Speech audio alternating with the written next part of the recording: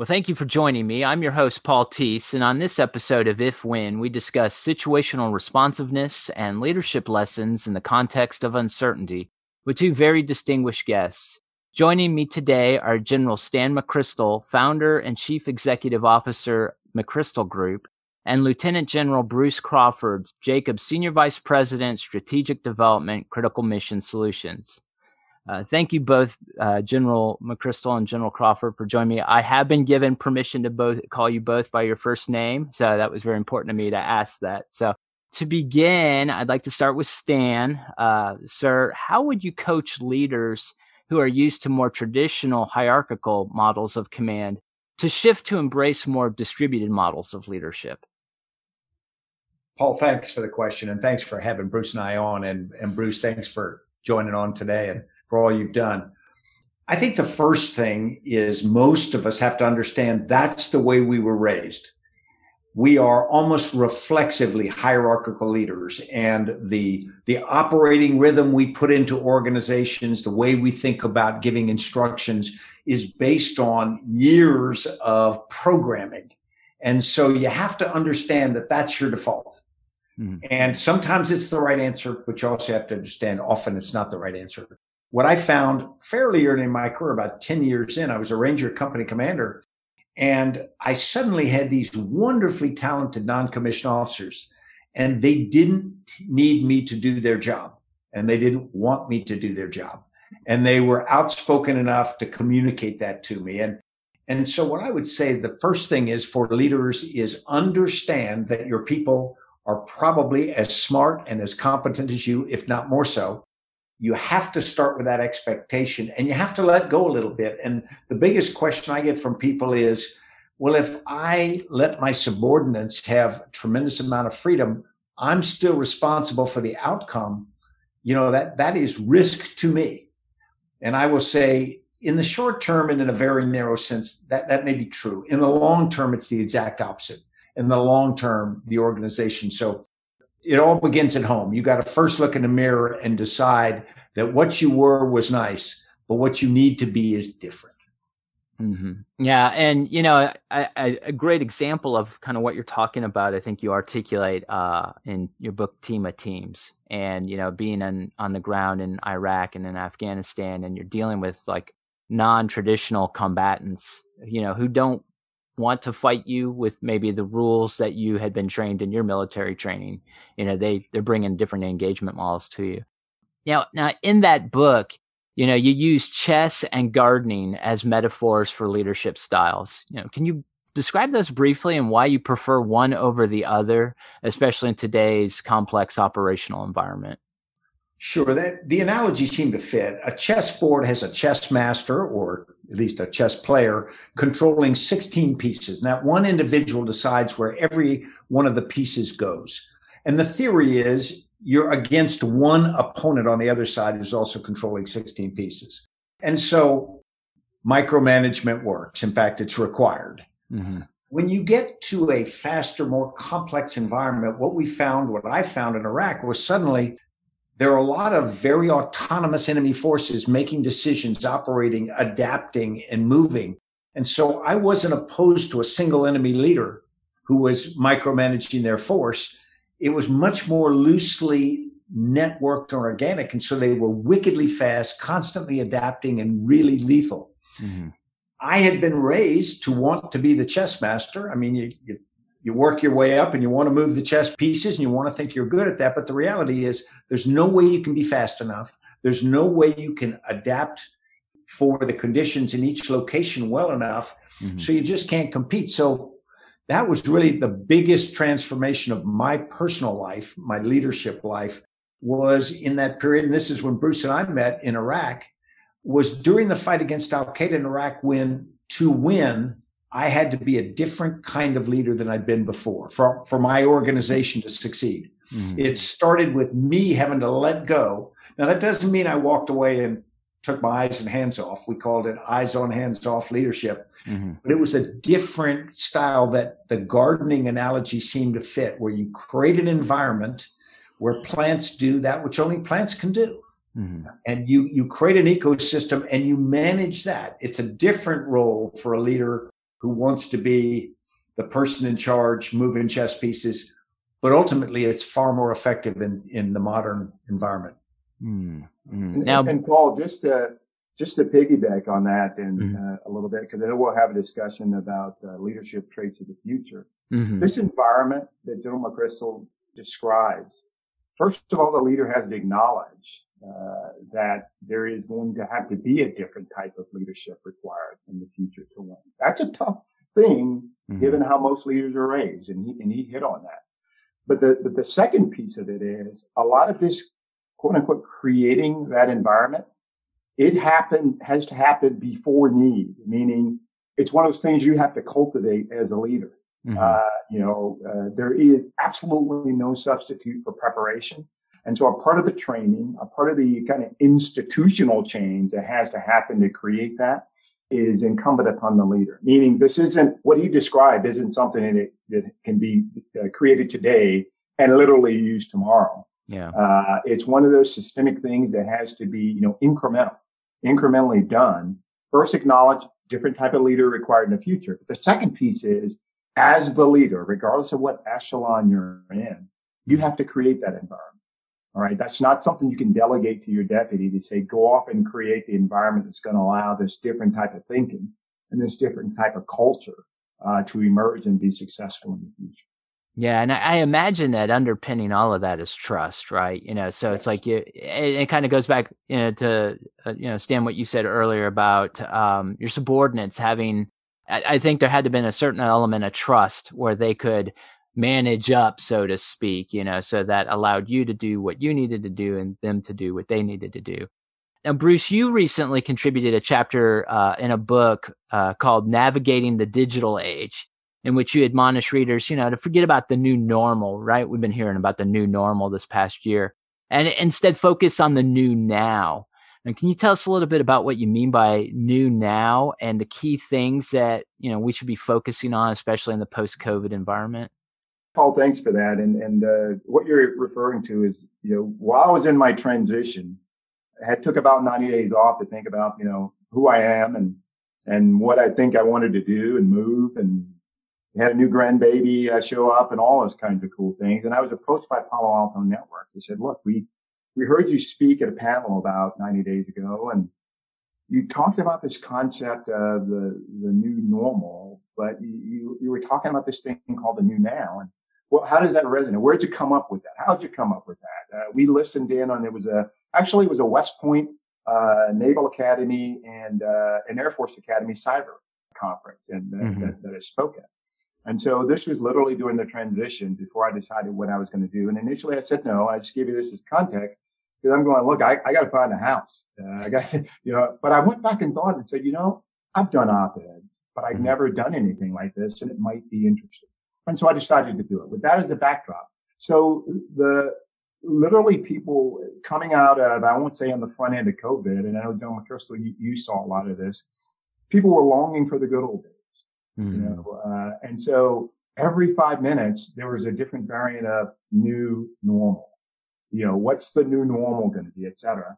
And as I often do, I was out running. I truly believe that's where all great ideas emanate. But I was out on a morning run off of Fort McNair, where I was living in downtown DC. And I started thinking about this, going, this can't be it. It can't be it. And when I say it, that all we need to do is figure out what the new normal looks like. And just a little bit of intellectual curiosity led me to go, listen, there's got to be something else. All right. Because so new normal. Think about 9/11. I happened to be in the Pentagon on 9/11. I was a brand new lieutenant colonel in the Army. And if you think about what happened right after 9/11, and John McChrystal, I know you were deeply involved in the shaping of a lot of this, our force posture changed immediately, overnight. There were things we adopted literally within 24 to 48 hours of 9/11, such as things we were doing at our post camps and stations from a security perspective, but things we were doing in our airport.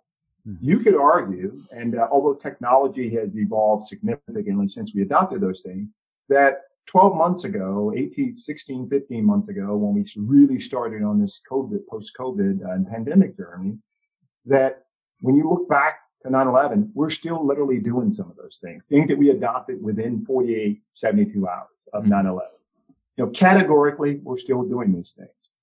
When I started thinking about the new normal, a new now, I said, something's fundamentally different here. That this idea of a new now took into account the fact that every day we woke up for the past 18 months, there was a new variable in the equation that required us to be a lot more adaptive, a lot more intellectually curious, and a lot more creative in our thinking. And it didn't matter whether you ran a business, all right? If you're focusing the adaptation post-COVID of your business on this idea that, number one, there's an end state, all right? And I just need to get to that end state. And these variables that started last March, they're going to remain the same throughout the next 24 to 36 months. So it doesn't matter whether you're in the Army, the military, or you're running a business. You've got the fundamental difference between the longing for a new normal and this big idea of new now is this adaptive mindset. Back to the earlier point, and it actually ties to that things are going to be different and that you've got to focus not on an end state, but more on the fact that there's a cascading series of future states that are likely to emerge and shape your thinking, which allows you to not only continuously adapt. There's a lot of work. This is just words on paper here. I got it. But not only continuously adapt, but to also adapt at speed and scale over time. If you're able to create that environment that says things are going to change, let's not focus on an end state. Let's focus on a cascading series of future states where variables in the equation will change over time. And so I know, again, this is, just talking, but I literally, while I was running, said this longing for the days of old and just getting people back to that cannot be the answer. There's got to be more. Hence, this idea of a new now, vice a new normal. Hopefully that's helpful. Yeah, and I really liked what you said about the cascading series of events. Like it's, the now will evolve, or there will be new nows, right? Or new states, because we have no idea of like what is going to occur, in terms of like big scale events, but then also just like the constant evolution and fluidity of data and technology and, disruptiveness. So it's like, we're constantly having to change and evolve and be able to respond to that. Now, Bruce, in business, as in warfare, today's threat environment is potentially much more complex than ever before.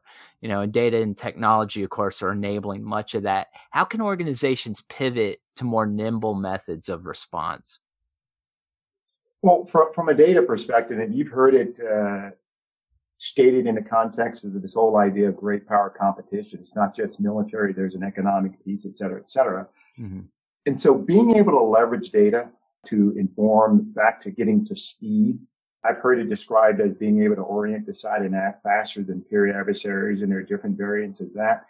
Really, really important that we be able to leverage data to inform that ability to do that. And so as we look at the current threat environment, everyone wants to stay one step ahead, whether it's a cybersecurity discussion or it's a more, a kinetic, more of a kinetic discussion. I've always thought that being able to harness the data that we have and make sure that data is shareable at Echelon is a key cog in the wheel there, so to speak. And so the good news is we got a lot of data. When I say we, I'm talking the collective we across the United States, or you can talk about DOD, et cetera.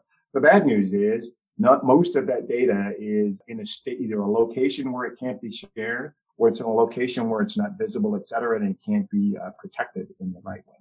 And so if you go back and take a look at, you can go back as far as the cybersecurity Solarium of like last year, the Solarium report, or you can just kind of go a month or so ago and look at the recent POTUS executive order, reference cybersecurity, all come back to this idea of being able to leverage data as a strategic asset. I got an opportunity to sit in recently, just last week, and I heard every chief data officer in DOD. It wasn't just OSD, but it was every service chief data officer. Every one of them has some type of initiative on the conveyor belt, moving literally left to right, to quote unquote leverage data as a more strategic asset in their organization, whether they're leveraging it to weaponize it or they're leveraging it to try and protect it better. Back to your question, great question. How do you, and specifically, I'd say moving it to another level, how do you as an organization, whether you're a business or you're the Department of the Army or the DOD or one of our FedCid agencies, how do you create this culture in your organization where data can be leveraged as more of a strategic asset? Mm-hmm. Can I jump on that? Because Paul, I think General just nailed it on 2 points which are related, and they're almost a precursor to any discussion about leadership in the future. The first is we are going to be going against moving targets.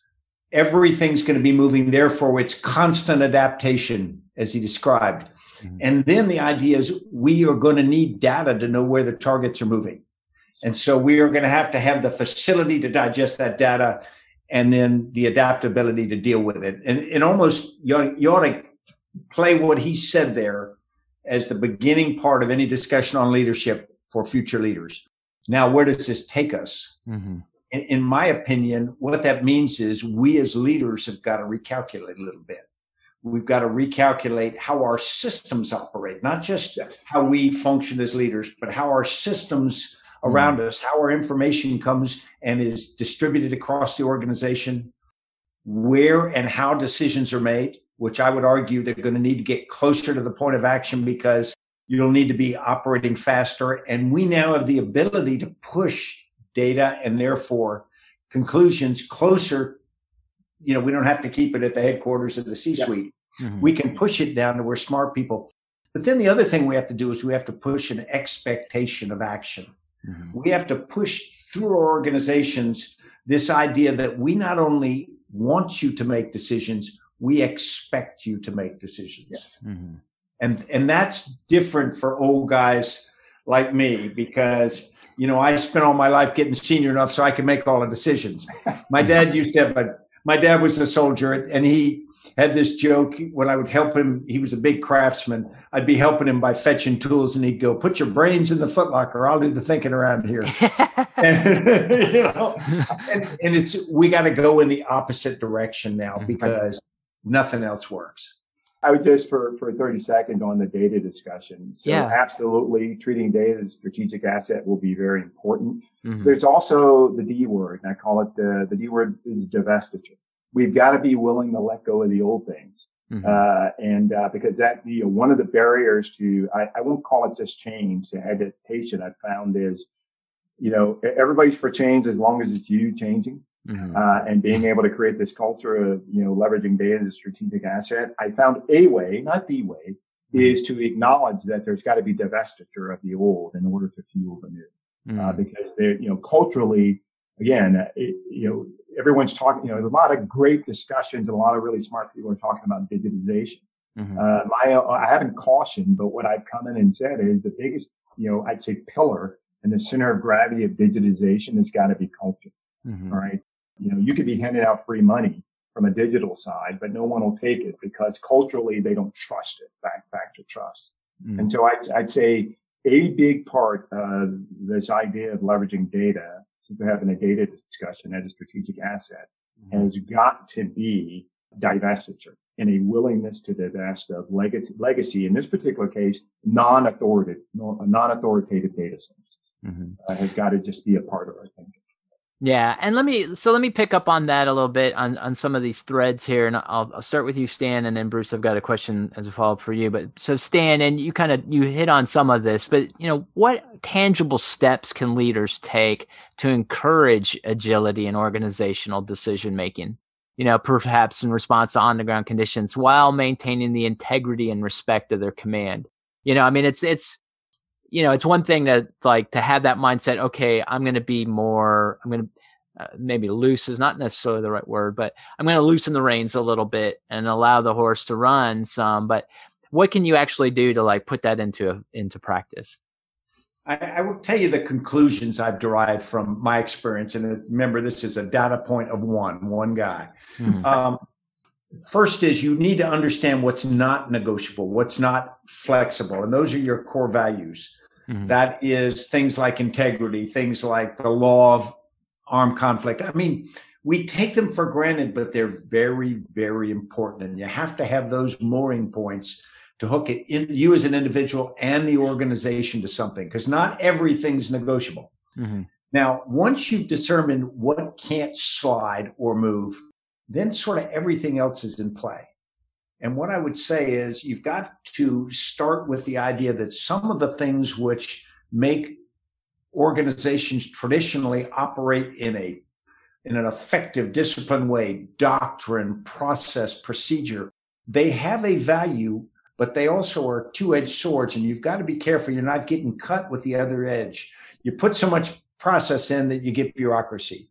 You put so much connectivity in that people start misusing that connectivity to go to the boss for every decision. And so you've got to realize that in the case of the military, doctrine worked for us. But I would also argue when we got into Iraq and Afghanistan, doctrine also worked against us. There were some people who felt if I did it the way the checklist said, that I was doing the right answer. And in reality, I was taught as a lieutenant, if it's stupid and it works, it ain't stupid. So, we've got to craft ourselves as leaders and our organizations with the idea we're out to get a certain outcome, and that's what matters. And we have to, every time the conditions change, we need to be changing with them as fast as we can figure it out. Now, and to that point, Bruce, I mean, we live in a world, and I love this I love this point. There's 44 zettabytes of data in the world, and a zettabyte is a 1 with 21 zeros behind it.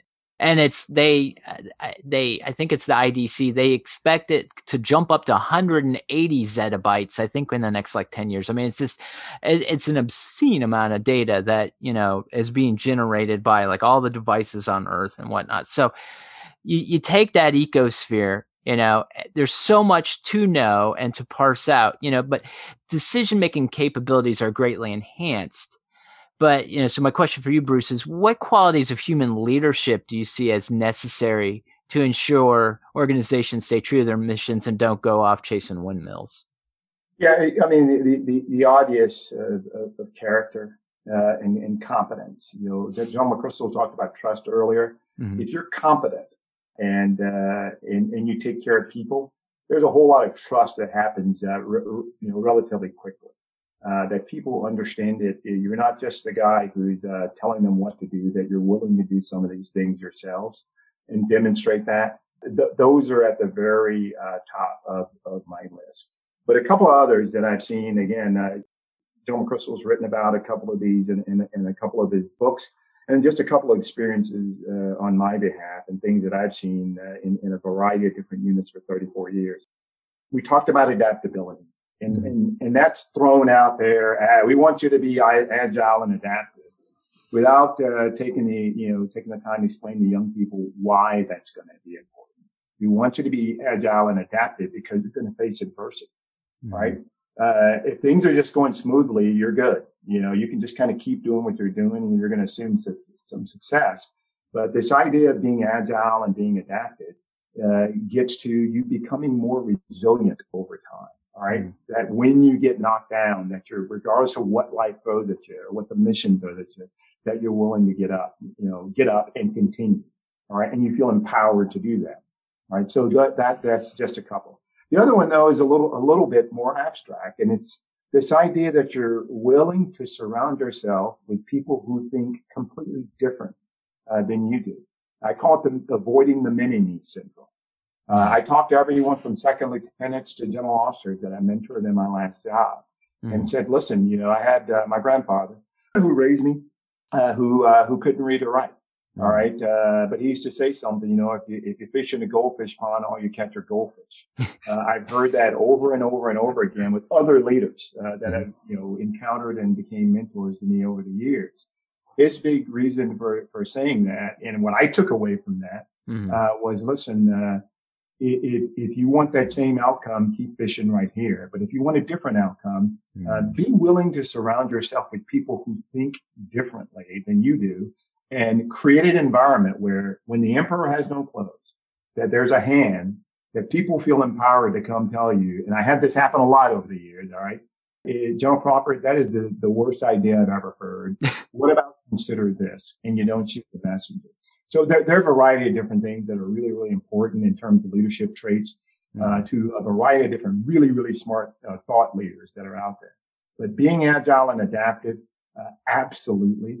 But just a little bit more abstract. Be willing to surround yourself with people who think differently and then create an environment where it's okay for them to come tell you that your bright idea is actually the worst one they've ever heard. And be willing to accept their offering of a different approach. It's just something that I'd offer given the likelihood that, of the future that we're going to face. I gotcha. So, kind of to wrap things up a little bit here, General McChrystal, what leadership strategies learned from your military career seem to you the most applicable to organizations contending with situations of massive disruption? I guess I'd start with humility. Unless you are much better than most people I know, you're not going to have all the right answers, nor are you going to get it right every time. So the first thing is your strategy should be to harness as much of the talent across the organization as you can. Get them engaged, have them participate, have them make decisions. Sometimes it's a touch slower. Sometimes it's a little bit more frustrating. But the reality is at the end of the day, it will produce a better, more flexible outcome. Oh, that's great. Yeah. And humility, I mean, it's this gold, right? And it's like, it's so hard, but like all the best leaders, it seems like really have that innate sense. They've really embraced humility. And from there goes trust, right? That's where trust is allowed to flourish. And then Bruce, what do the leaders of tomorrow need to be doing today? So I've actually got what I hope is a leader of tomorrow, a young captain who recently came back from Afghanistan, is going to grad school now in the family, same name. What I talk to him about is diversity of assignments. Absolutely, you want to take on the hard jobs, but I suspect when you look at the bios of very successful people who've been game changers, one of which we're talking to here on the screen. They took on a couple of jobs they didn't want early on. Someone made them say, no, you're not going to go do this job that, when you're looking from the bottom up going, boy, that's the dream job. You're going to go do this job. And later on in life, that job, because I've had several of those, where it provided you with insights that you couldn't pay for. All right. The fact that you took that experience. And so my advice to young people now, is really take on the hard jobs, but don't be afraid to get out of your comfort zone. Okay. In one of those jobs, especially if you aspire to have a career, make this a career, because, you're going to exercise some muscles that you either didn't know you had or hadn't used in a long time. They're going to be very beneficial to you down the road. And so, the only other point that I wanted to make, that's related to the broader discussion that we've had. It's not maybe as much advice to young people, but it is a think piece that involves the young people. And it's this whole idea of the workforce of tomorrow. And the bigger idea is reimagining the workforce of the future. And taking a step back, the geezers of my generation here, and taking a step back and say, listen, the workforce that we're talking about, especially in business, is no longer motivated by the things that maybe motivated General McChrystal and motivated me. Coming into the military. All right. There's this thing that I've learned called work-life balance. Really important to you. All right. And so when you think about what motivates them, perhaps it's not just money. Now, that didn't motivate us coming into the military. But when you start to look at the workforces that we're out speaking to now in industry, the things that motivate them are things like meaningful work. Okay.